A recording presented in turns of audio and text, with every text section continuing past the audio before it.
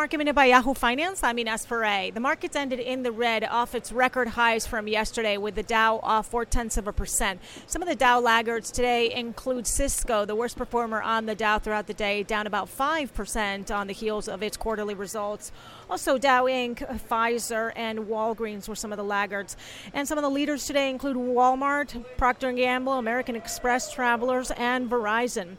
Tomorrow, retail sales numbers will be coming out at 8:30 a.m. For more Market Minute news, head to yahoofinance.com.